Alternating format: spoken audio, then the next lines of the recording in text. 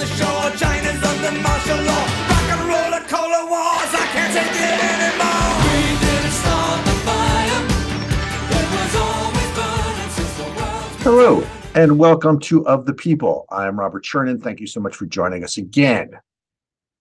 In the news this week, multiculturalism, actually last week. In Ireland, a person of color, an immigrant, stabbed 5 people. The ensuing riots, shockwaves through Europe, shockwaves in this country. But really, is it any surprise? Now, let's be clear. We do not condone violence in any form, and we certainly do not condone violence against law enforcement or the police. But the media is attributing this to the far right. We can talk about that spectrum of ideology in a second. They're also attributing it to the radicalization that comes from social media.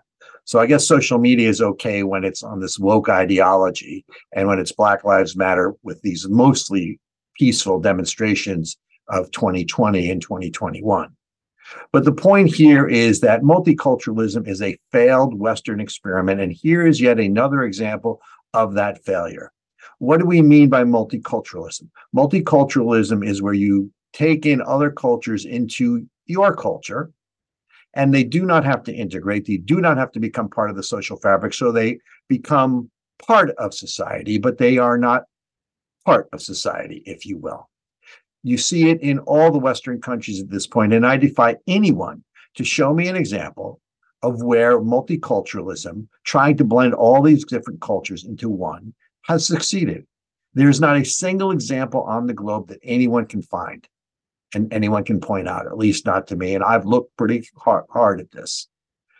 The other thing to understand is that multiculturalism was the harbinger of woke politics and identity politics, because everyone is their own culture, and your culture is just as good as mine. And that's fine to have your own culture, but it is the opposite of the nation state. Remember, the nation state used to be where people would immigrate to America and wanted to become part of America. That doesn't mean that you have to give up your own language, but you wanted to become part of American culture. You wanted to learn the language, and you wanted to be American. Now everything is these little fragmented groups, social groups, ideology groups, racial groups, and now it's into LGBTQ and all those other identity politics groups. It fragments society. It pulls society apart. There is no social unity. There is no cohesion outside of your identity politics or your culture. And again, we can juxtapose this. Canada was supposedly the poster child for multiculturalism, where it was a mosaic, where people of different cultures would come to Canada, but they would not really become part of Canadian society as much as they would maintain their own cultural identity, which is all well and good to a point. Now, how's that working for you, Canada?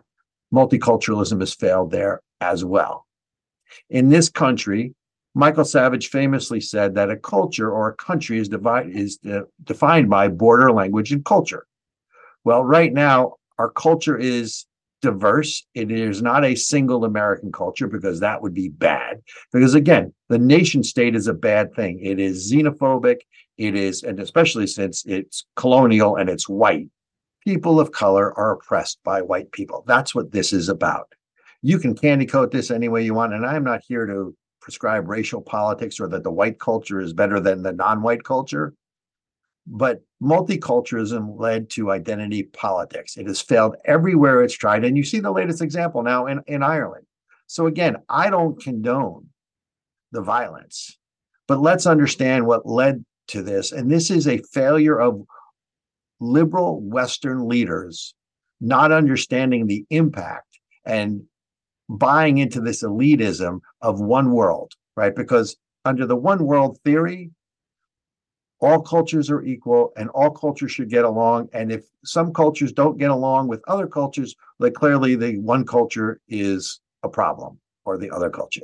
It's total crap. And this is, again, what we're fighting against.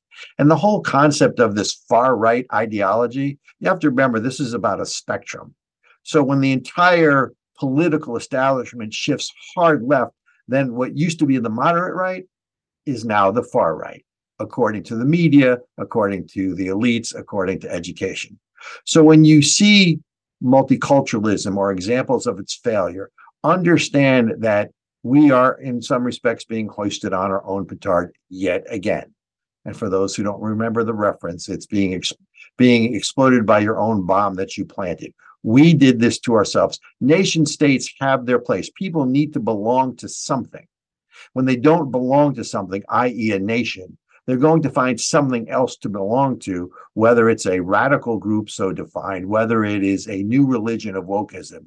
But it is at odds with the stability that the nation state provides and the identity of who you are, where you belong, and the culture that you're a part of. Again, as I said before, find me a single example in the Western world where multiculturalism has worked. And by the way, notice that no one is migrating to the non-Western world, really. Everybody's coming here, so we're the ones who are supposed to adapt to all these new cultures. And it used to be that these cultures wanted to integrate and assimilate into a single fabric of a country. Not anymore. Also, before we go to break, I want to remind everyone of the raffle and the drawing we're doing for Sig Sauer Academy. Next week on our December 7th show, Pearl Harbor Day, we are giving away a $250 gift certificate to Sig Sauer Academy for any gun course that you want to take there. What you need to do is email me, robert@coalition4america.com. Say it's for the Sig Sauer Academy. Give me your name. Give me your phone number. robert@coalition4america.com. Enter the drawing. We'll announce it live on the December 7th show.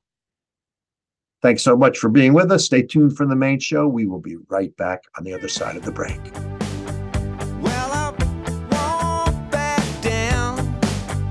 No, I won't back down. Hello, everyone. This is Erica Reddick, co-host of the People, coming to you today. Robert, our illustrious host, couldn't be with us today. He's out saving the world, kicking butt and taking names.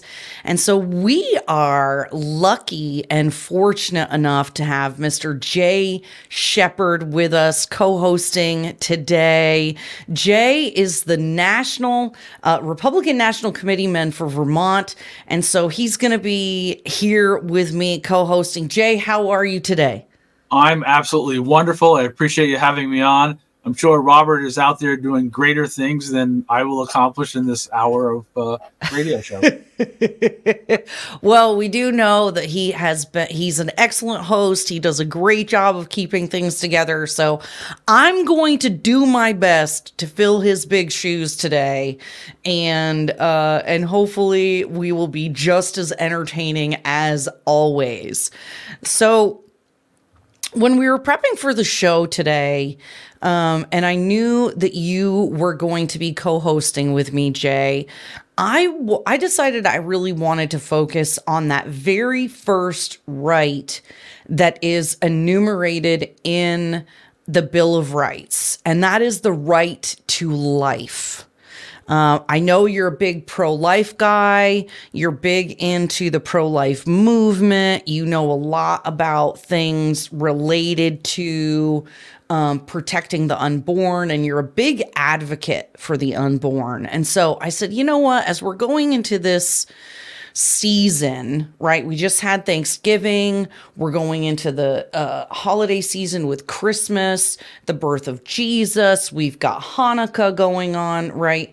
And so as we're entering this season of Thanksgiving, of prayer, I thought it would be good for us to focus on this topic of life. And so, you know, first off, I want you to share with our listeners, because I want them to understand you and your background and why you're so passionate about this topic.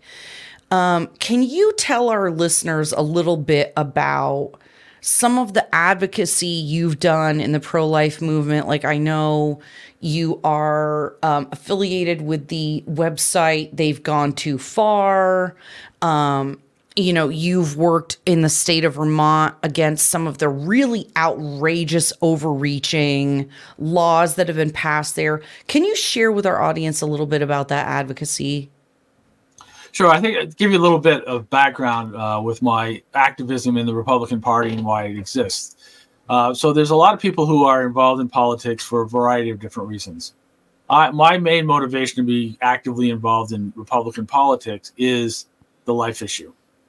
And I think when you look at that being a priority and why you end up being a Democrat or a Republican, there is no room for the pro-life movement within the Democrat Party. So in order to move the ball forward to protect the lives of children, you have to, it's a political movement as well as a moral movement.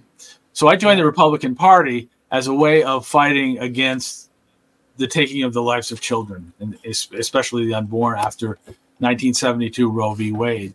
And a lot of people talk about, the religious aspect of it. I'm a very devout Catholic. I work at it, but I was pro-life before I was an active Catholic, because it is one of the fundamental things that if you do not believe in the life of a child, what can your belief system be in this country? So when we break it down, what we're really talking about here is if you don't believe in protecting a child, or on the other hand, if you think it's okay to kill a child, how will I believe in other things that you say? It's a fundamental, basic rule of morality. And so when we talk a little bit further and we get into some of the details of it, we've been very much involved in the legal aspects of it and all of that. What we really need to do is have two parts of that.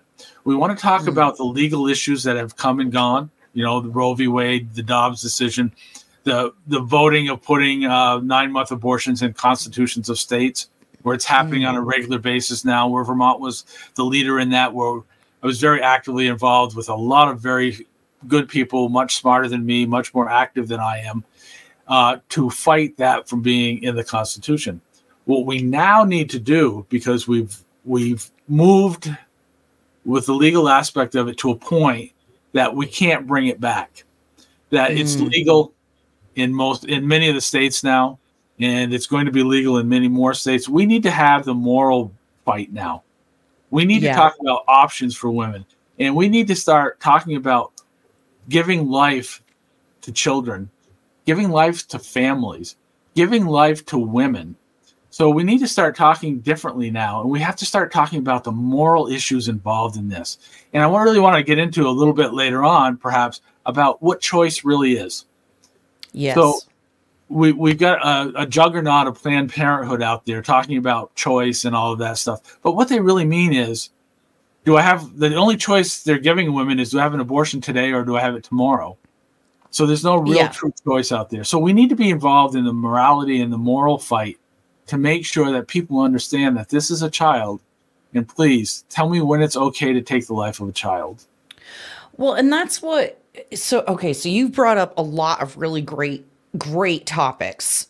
You've touched on a bunch of the things I wanted to talk to you about and wanted to ask you about.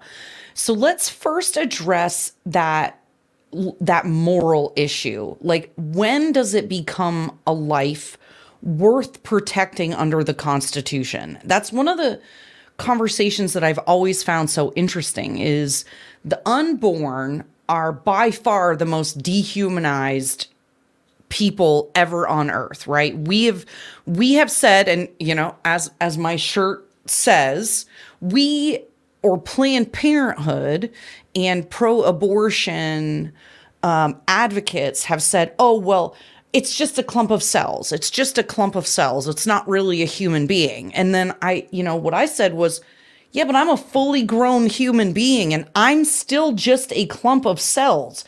What do you mean? Like, this clump of cells is okay to kill, but this clump of cells is not okay to kill. And I don't understand how you can make that moral difference. Like, how do you think they get away with being able to just dehumanize a whole group of people? Well, I think when you're looking at when life begins, it's a really difficult question. There's a lot of issues that go with it. I mean, is it at conception, which I believe? Is it 6 weeks? Is it 6 hours? Is it 15 weeks? Is it 36 weeks? When does life begin? Well, but we have to go back a little further than that. We have to understand a very important principle of this. If you tell me that it's okay for abortion, then you need to answer to me whether or not that is a child at any point. So one of the big things that we don't understand is that these pro-abortion people, and there's this big thing out there saying, well, nobody's really pro-abortion. Well, they are. There's billions of dollars being made in the abortion industry. There's a whole movement of people that make their living. Yeah, they're shout your abortion, celebrate your abortion, all that nonsense. Right. In the state of Vermont on Roe v. Wade Day, they have cake and ice cream and they celebrate the death of 72 million people over the years. Wow. It's before we can even have the conversation about when life begins. We need to have the conversation with people for them to explain why they think it's okay to take the life of a child. Because there is no difference between 9 months in conception if you don't have that conversation that it is a life at some point before it is born. Well, and this has been my argument all along, Jay. And I actually, when I was running for Congress, I got asked this question in a debate. And this is how I answered it. This is what I said. Okay. When does life begin? First of all, I think it's a stupid question and an argument to begin with, because if we sent a rover to Mars and an amoeba or a single-celled organism were found, the headline would read, "Life found on Mars," right? So we know that even a single cell is life. And so I feel like the conversation is really, when does that life deserve the same protection under the Constitution as a born person, right? And so that's almost like the separation of the moral versus the legal argument, right?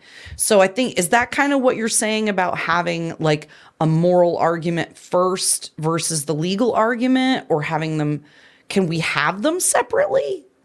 Well, they have to be separate. They have to be separate, but we have to start with the moral part of it and whether or not it is a child or not.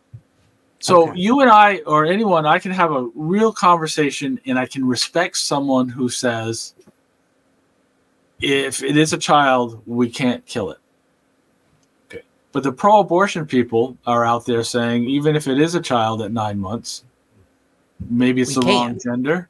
Maybe it has Down syndrome, maybe it has other ailments, then we still have a right to take the life of that child. You cannot have an argument with terrorists, and I have going out and saying it right here and right now, that if you think it's okay to take the life of a child for any reason, we can get into the life of the mother separately. But if you think it's okay to take the life of a child, you are a terrorist. And you cannot have a conversation. You cannot argue with a terrorist. And most importantly, you can no longer fund terrorist organizations. And these terrorist organizations that are getting millions and millions of dollars from our government to promote terrorism, it should stop. Now, when there's going to be people who, if they hear you say, calling like Planned Parenthood terrorists, would be like, oh, how dare you say something so salacious? But they literally are arguing for the extermination of an entire people group. So what else would you call that? How else would you refer to that? Well, let's be very clear about this. Just because you call yourself pro-choice, I am not calling you a terrorist. Okay. What I'm saying, there are some leaders in the pro-abortion industry that make their life and they are fully satisfied with taking the life of a child, healthy or unhealthy.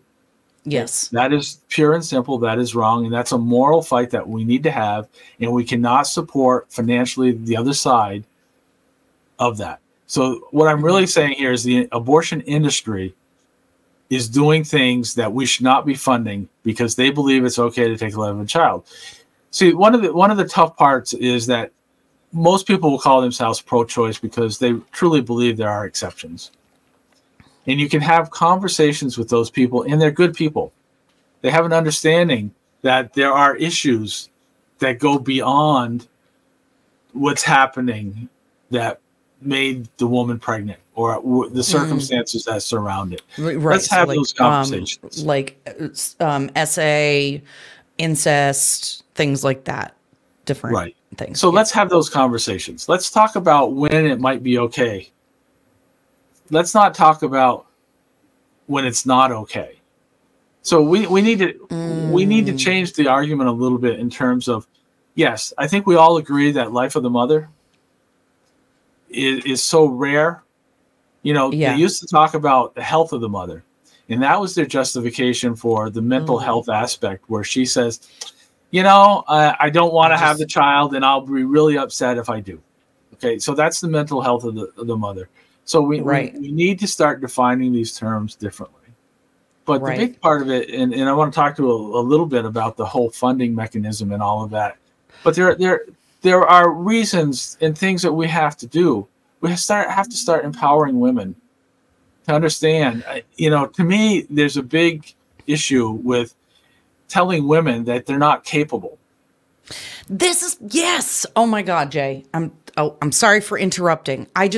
It's one of the things that makes me so frustrated about the whole argument is like, it's not even about, the conversation is like, well, you're never going to be able to succeed. If you have a kid, you can't have a career and you can't go to school and you're never going to amount to anything. And it's like, that's never been true in the history of all time. What are you talking about?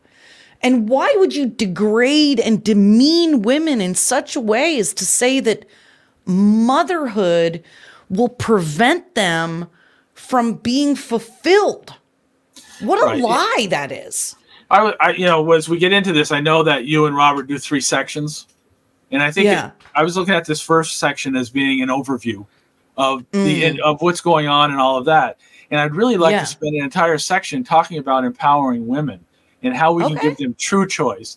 And then I want to talk a little bit, in another segment about the funding and the money that goes and the options that are out there and where all of that should go. So I think it's really important that we talk about women, we talk about empowering them, and exactly what you were just saying. If you come into my household and you tell my wife that she's not capable of something, she's going to look at me and like, who do you think you are telling me I'm not capable of something? But that goes very strongly towards how men have treated women in the past. And this being a male-dominated society, many people have tried to put men and women that try to make women victims. And the reality is women can deal with it. They can be successful. And there are story after stories of the successful families that are out there and successful women that have had children and have gone on to greatness. I love that. Okay. So let's put a pin in a couple of these conversations till we come back from break. But before we go to break, you touched on one thing that I would love for you to address really quickly. And this might be too long of a conversation, but one of the things that's really frustrated me, over the last couple of years since the overturning of Roe versus Wade is the number of Republicans who are blaming midterm losses on us finally winning and being successful in all of these pro-life legislations, right? We had Roe versus Wade overturned, and then state after state put in protections for the unborn. And now Republicans, who we run on this as being pro-life normally, are now blaming election losses on those pro-life victories. What do you have to say to those Republicans out there before we take a break? Well, quick and easy. There were a lot of Republicans in the 1800s that lost elections because they were against slavery. You have to put a stake in the ground and saying, this is what I believe in. But most importantly, you have to say why you believe in it. And you have to give people options and have them understand that your pro-life position is based on a moral value. It's about knowing the issue and explaining how it can be better than it already is. We can talk about the fact that we need to, as Republicans, we need to protect the most vulnerable in society. We need to be protecting our seniors. We need to be protecting children of all ages. And so if we truly believe that these are children, there's no difference between protecting the life and protecting the innocent and the vulnerable that's 3 years old or someone that's 80 years old. We need to show that we have care, we have compassion, and we know the difference between right and wrong, good and evil, and we have to be able to express it properly. And a lot of Republicans are saying, oh, it's too much work. All I care about is getting elected.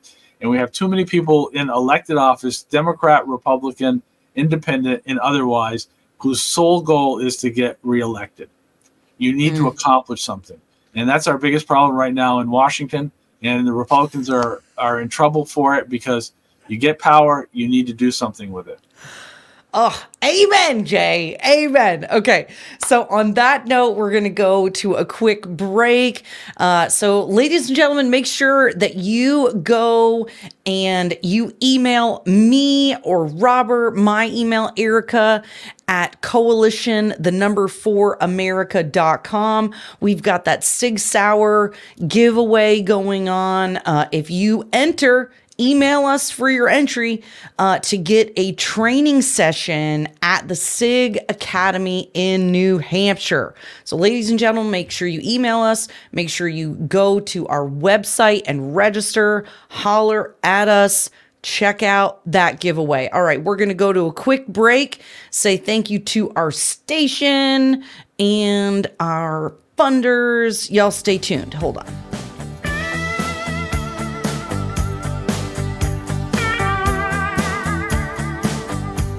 From conservative commentator and contributor to Breitbart News, The American Spectator, The Jerusalem Post, The New Civil War, Exposing Elites, Fighting Utopian Leftism, and Restoring America, Bruce D. Abramson brings a transformative exploration into how progressivism has poisoned America. Featuring a foreword by President Trump's former strategist, Sebastian Gorka, Ph.D., The New Civil War will open your eyes to the left's incendiary agenda and how patriotic Americans can fight back. We are living through a national trauma.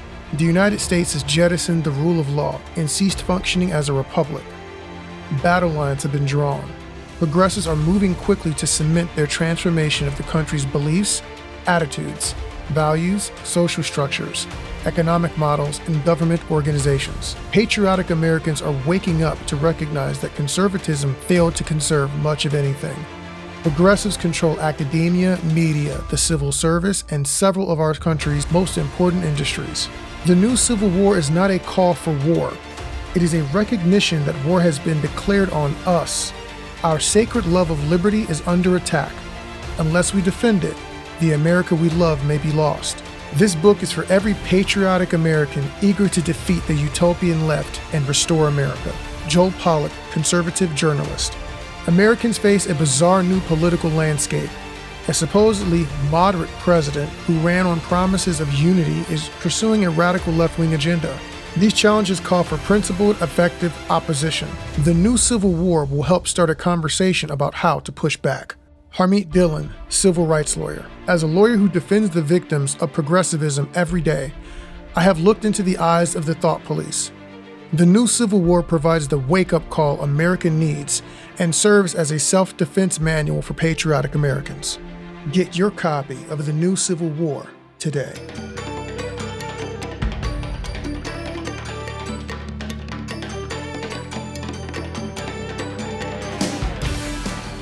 Welcome back, everyone, to Of the People. We have a special episode and special guest today. I'm Erica Reddick. I get to be your fancy host today. And joining me as our guest and co-host is Mr. Jay Shepard, Vermont National Committeeman for the Republican Party. Jay, thank you again for being here with us. Well, it's a pleasure to be on. I know that Robert couldn't make it today, so you upgraded in the looks department, but probably not the intelligence level. I wanted to send that little message over to Robert as well. I think what you and Robert have been doing on this show has been fantastic. The Beauty and the Beast. I think it's a good opportunity for people to get a real understanding of the issues that people are involved in these days. So wait, am I the beauty or am I the beast? I'm not sure. This is right now we're on the radio in New Hampshire, and people can't tell, but if they've ever tuned into the podcast, which you might want to give the podcast information and where they can find it, so they can actually see who make their own decisions regarding who the beauty is and who the beast is. I think that this might be an appropriate time for you to do that. I think that is such a great idea, Jay. If you are one of our listeners on the radio in New Hampshire, you can also check us out on any of the podcasting platforms. So whether it's, Google or, oh my gosh, what are all of the various ones? The only one we're not on is Apple it's not iTunes anymore. We're not on Apple Podcasts. For whatever reason, we can't get in Apple Podcasts, but every other podcasting, Podbean, whatever it is, you can find us there. You can also find us at either under Robert Chernin or Of the People. You can search both on Rumble, YouTube, Instagram. You can check out Robert R.B. Chernin on Twitter. I'm Erica Reddick on Twitter. Now, you're Jay the Shepard 1 on Twitter, right? Yes. If they want to check you out, because, the Twitterverse is where the politics is discussed. So we got a lot of activity on Twitter. I'm one of the people that actually follow people back. I think if you are a patriot and you believe in America, I will follow you back. There are a bunch of people I don't follow back. But if I don't follow you back, it's because you deserve it. And if I do follow you, it's because I believe we all have a chance by working together. Hallelujah. Hallelujah. All right. So everybody go check us out on any of those various platforms. YouTube is Of the People USA. So you'll get our shorts. You'll get long, each segment, and you'll find the majority of our content that is shareable on YouTube. So definitely go check it out, y'all. And you don't want to watch my shorts. Let's keep that. Let's be very careful about that. When you talk about shorts, I think you're talking about video segments. Yes. Thank God. Yes. Not actual drawers. Thank goodness. And speaking of keeping track of things and watching things, one of the things Robert says all of the time is watch the money, track the money. Where does the money go? And one of the things that we that you alluded to in our first section was the funding for the pro-abortion industry. And I think that this is a fascinating conversation because, I remember back in my day when I was a pro-choice person and I donated to Planned Parenthood. Okay, I have to confess, I was one of those people who thought that was super important and that, that made me an independent woman and that, that was like feminism or whatever. And so one of the things that has always been a tradition in the United States is that we don't fund abortions, right? People said, okay, we can make abortions legal, but the American people by and large do not want to fund those things. And so people will donate money to Planned Parenthood and they'll say, oh, well, we're using it for the legal fund or we're using it for this or but the reality is money is fungible, right? And so if we donate money, say, as an example, or, things are funded one way or another, well, they can just move the money around, can't they? Like, if any money is going from the federal government to abortion providers, it's still really funding abortions, even if it is paying for family planning because they're just going to divert funds from family plan, right? Like a business, it's still all money in and money out. What does it matter what it's getting spent on? You're absolutely right. And I think people have to understand something that's very important. Everyone in this country that makes over $40,000 a year pays for abortion funding. What? If you are paying taxes in this country, if you are paying federal income tax in this country, you are helping to fund abortion. And is that oh, go ahead. Go ahead, Jay. In the year 2022, the federal government, and my numbers may be a little off, gave $674 million to Planned Parenthood. What? 670. If you go and you look at Planned Parenthood, they brag about the fact that the federal government gave them $674 million tax dollars. So your money, my money. All of us know that I can't say, here, okay, I owe $10,000 in taxes this year. Give $5,000 to the military, give $2,000 to this, $4,000 to that. They don't let you do that. So what they do is they take all of our money, whether we're pro-life, pro-choice, agnostic about the issue, and they spend it the way they want to. And the federal government and state governments in 2022 gave $674 million to Planned Parenthood. That doesn't talk about other abortion opportunities that are out there, but that's that's because that's just one. That's one entity, which is a multi-billion-dollar industry. And I think if you look at what Planned Parenthood does and what some of the others do, they're a billion-dollar business. And when you talk about is it used for abortion? What it is used for is women's health services, which are not defined. And if you read anything about abortion clinics, they talk about them being a health clinic. Yeah. So they easily say this is going towards women health issues. Try getting a mammogram at Planned Parenthood. See how that works for you. You can't. Yeah. No. But let's take a look at fairness. Let's look at the fact that they want to talk about choice. Let's give women choice. That's what we're all about. We're pro-choice. So if the federal and state governments gave abortion provider Planned Parenthood $674 million, how much did they give to pregnancy resource centers? That's a great question, Jay. Do we have a number for that? Well, the number's a little fungible. Is that the word you use? Yeah. I don't know what that word means. I always think of fungi when you give money to some of these organizations. According to it can be moved around. It can be moved around. So what Planned Parenthood has said is that state government and federal government have given $60 million to pregnancy resource centers. Wow. And there are 2,500 of them across the country. That's ridiculous. So if we're even believing Planned Parenthood, it's 10-1. That does. Okay, I'm sorry. I feel bad, Jay. I'm like I keep talking over you because this conversation is so like mind-bogglingly irritating to me because it's just like feels like they just say stuff. So hold on a second. So even Planned Parenthood acknowledges that they get 10 times as much funding as pregnancy resource centers from the federal government? Well, it's not federal. It's all state, all government. So some states do. Even a small state like Vermont gives $800,000 to Planned Parenthood. They give zero to pregnancy resource centers.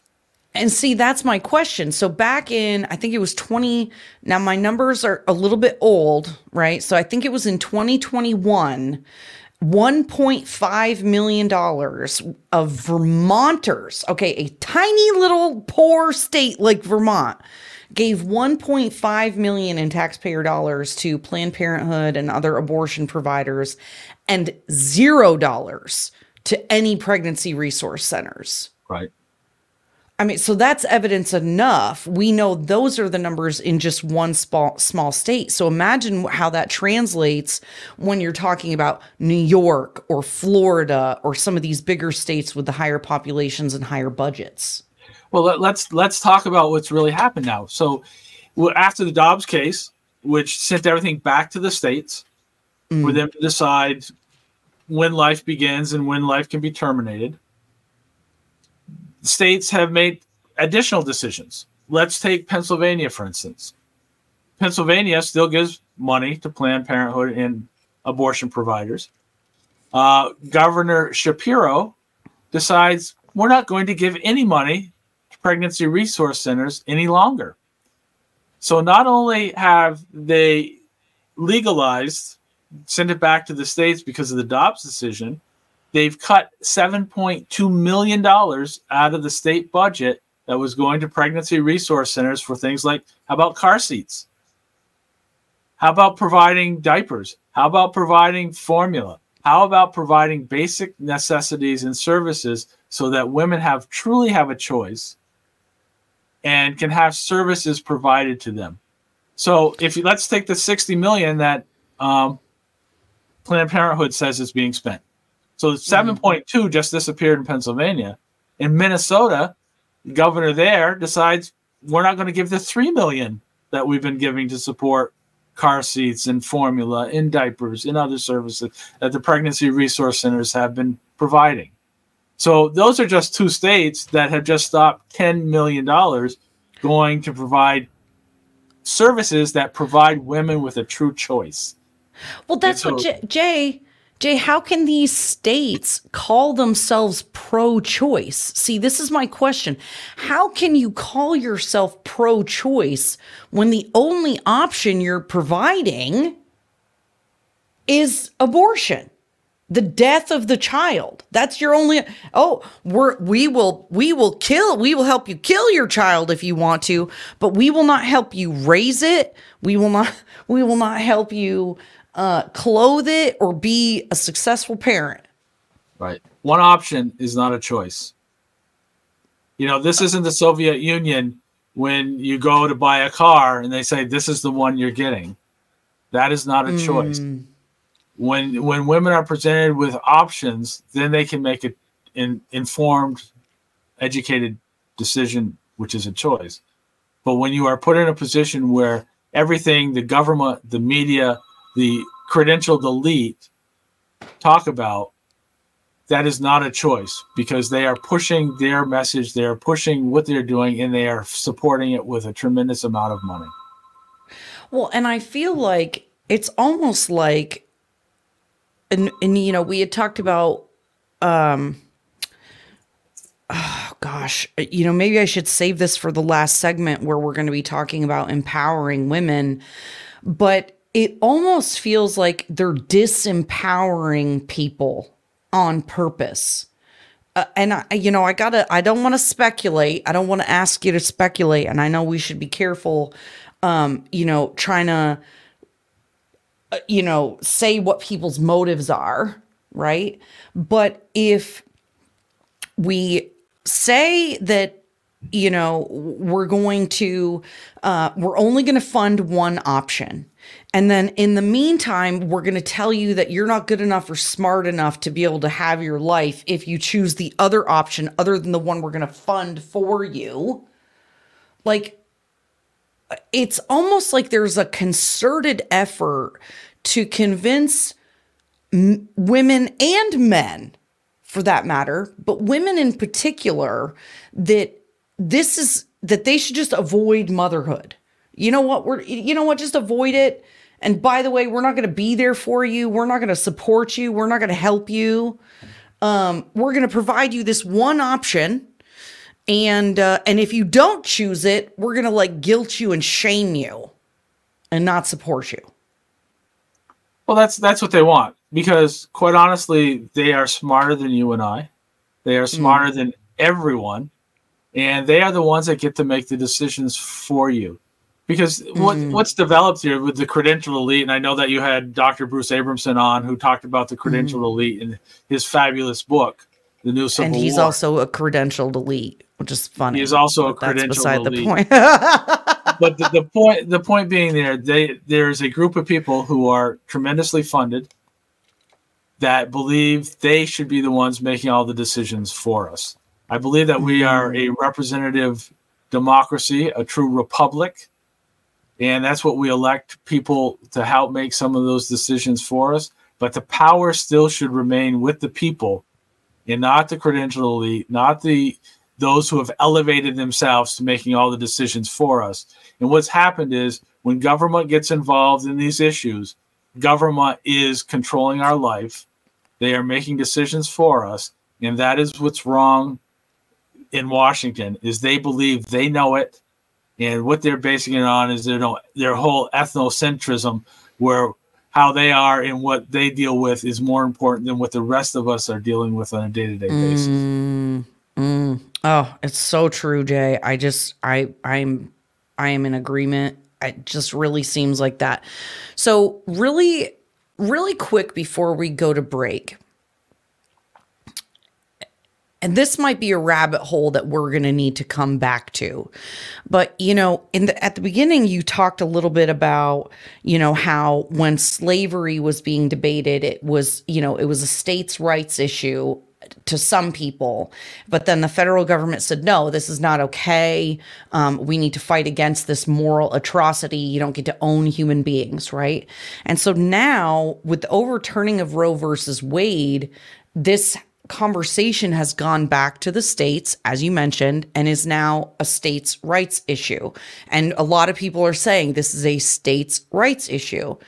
Do you think that there is a place for the federal government to step in here, as it did in the case of slavery, to either define what life is when we say that we have the right to life, or to codify protections for the unborn? Do you think that there's a place for the federal government in that, or do you think this really is a states' rights issue? Well, the 10th Amendment is very clear on this, and I do believe that this decision made in Dobbs is a correct decision. What we need to do as pro-life advocates is we need to win the battle of morality. We need to win in every one of these states where we're going to lose, because the states are going to decide. There's so much money being pushed into these states to put it into their constitutions and make the changes. We need to change where the battle is now. And we need to start putting women and families in a position where they can truly make a choice and they can truly make the right decision. So what we really need to do is we need to shift the battle. We need to take it out of the courts, and what we need to do is take it into the schools. We need to take it into society. We need to fund opportunity, and we can talk about more of the empowerment in the next segment. But we really need to understand that the battle isn't through the court systems, and it's not illegal anymore. What it really is, it's a battle between good and evil, and how we explain good and our values and the morals, whether they're religious or whether they're fundamental and they're secular. That's right. That's right. We got to bring this battle to the dinner table, not to the courtroom. We got to talk about it. We got to have the conversations.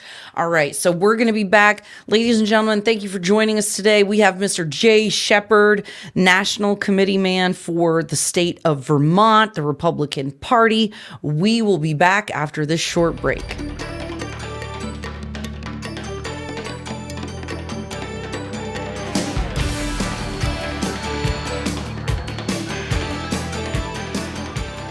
Hi, I'm Robert Chernin. And I'm Erica Reddick. And we are Of the People.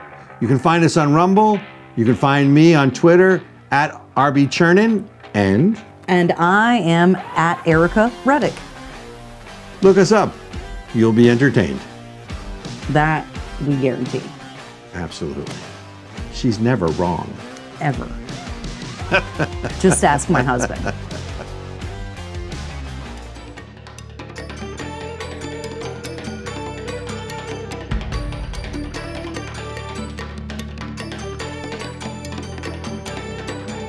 Welcome back, everyone, to this final segment.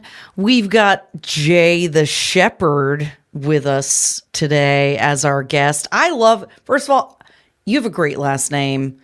It plays well for your Twitter title, Jay the Shepard 1. Everybody go follow Jay on the Twitters. He is the Republican National Committeeman for Vermont, our special guest today. So let's close the show today with some positivity. Mr. Shepard. How about that? Talking about empowering women, empowering people, and breaking this narrative that somehow parenthood is going to prevent people from having life, liberty, and the pursuit of happiness. I think the first part of it is we have to get rid of the negative stereotypes that are out there. We have to stop the media. We have to stop all of this conversation that women are a minority or women are a protected class. They are a power that we need to start recognizing. I think when you look at, the nuclear family and all of that, it's the women that have brought everything together. We go back in history and, there'd be no Christianity without the Virgin Mary. There are powerful women in the history that have got it done. I mean, think about how successful Mary was when she had a baby. So, but there has to be two parts of this. There has to be two parts in that we have to stop the negativity, but we have to empower women in two ways. We have to give them real choice, and we have to support choice. Yeah. We really have to give them economic support, emotional support, real options, because there are tough challenges in life. And especially when women don't have people around them to support them and say to them, you are good enough, you are powerful enough, you are an exceptional human being, it's very difficult for them to make the right choices that they really want to make. And I truly believe that women want to make the right choices. That's one of the things that frustrates me so much is you have to figure that a woman who finds herself pregnant, maybe out of wedlock or as a young person, you miss your period and then you're like, oh crap, I'm going to go do this thing. And then you realize you find yourself pregnant. What more vulnerable of a person, right? When we talk about protecting the vulnerable, who's more vulnerable than a woman who finds herself pregnant with maybe no husband, maybe no family support, maybe none of that? And then you have this kind of like, a vulture there saying, oh yeah, you're not good enough, you're not smart enough, and you're scared and you're afraid, so you should just kill that child. That's the solution. Yeah, what we've done is we made it the easy choice. But I want to talk a little bit more about all women.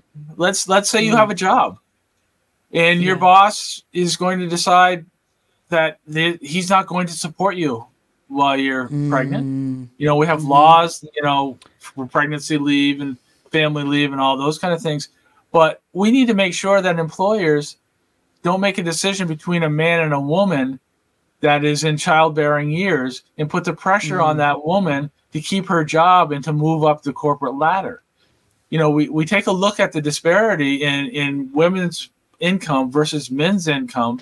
And a lot of that is based on the fact that women are away from the job and they aren't getting their annual raises while they're raising their children, or they're having their children, or they're pregnant. So they're looked down upon in the workplace as well.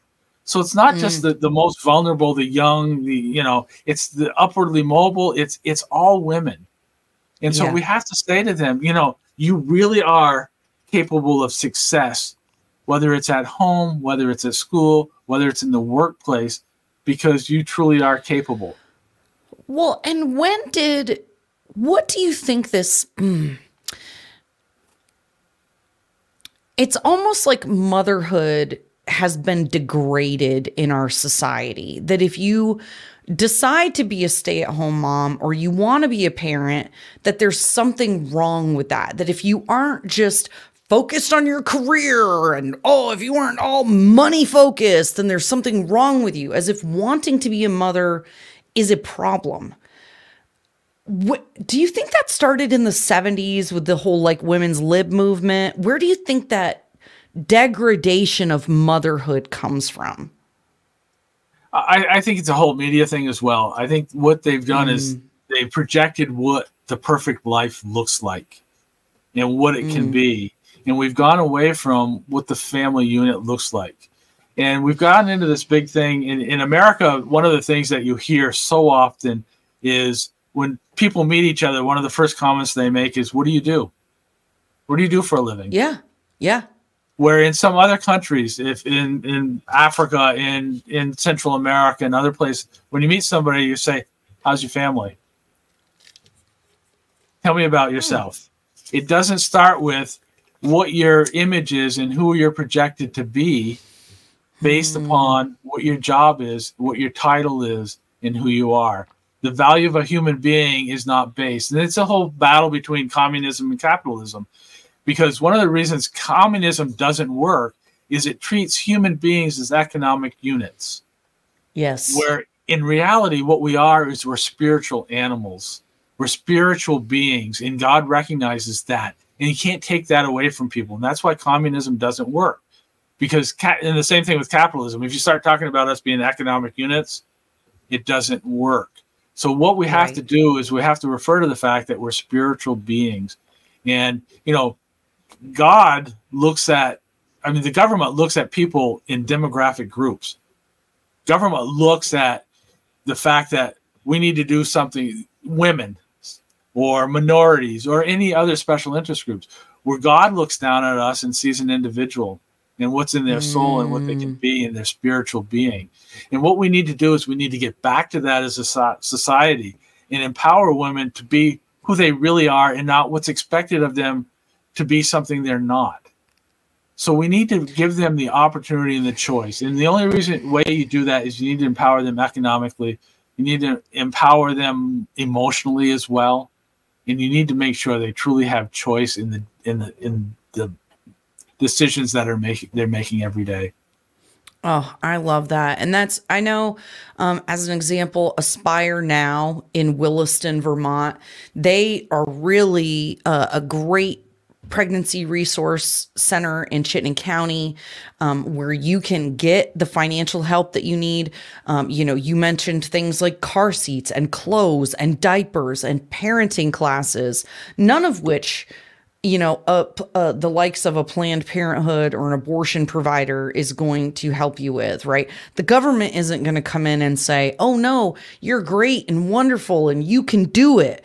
We need these organizations. We need these people and volunteers to be available to women.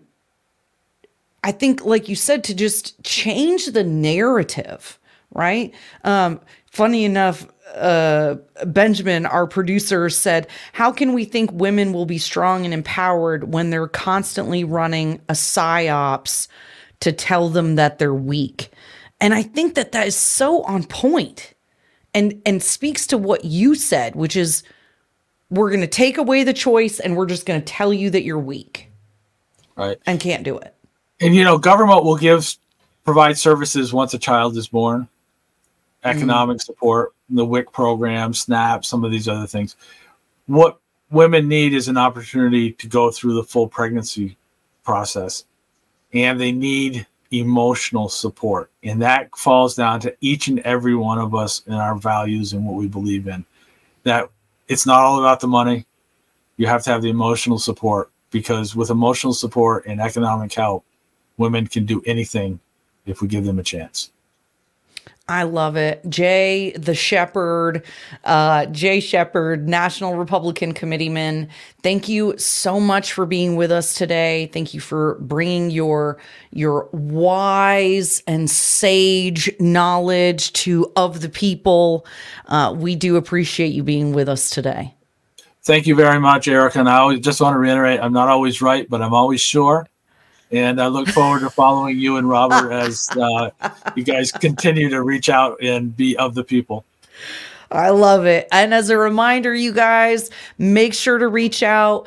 You can find us on Twitter, all the socials. Email me, Erica, ERICKA, at coalition4america.com if you want to enter our Sig Sauer training camp giveaway. So make sure to do that. We're going to be announcing it on the show next week, who the winner is. So make sure you enter, because that is an amazing gift. That is an amazing giveaway. We always want people to be empowered, as we've been talking about in the show today. So this has been Erica Reddick filling in as host for Mr. Robert Chernin on Of the People, and we'll see you guys next week.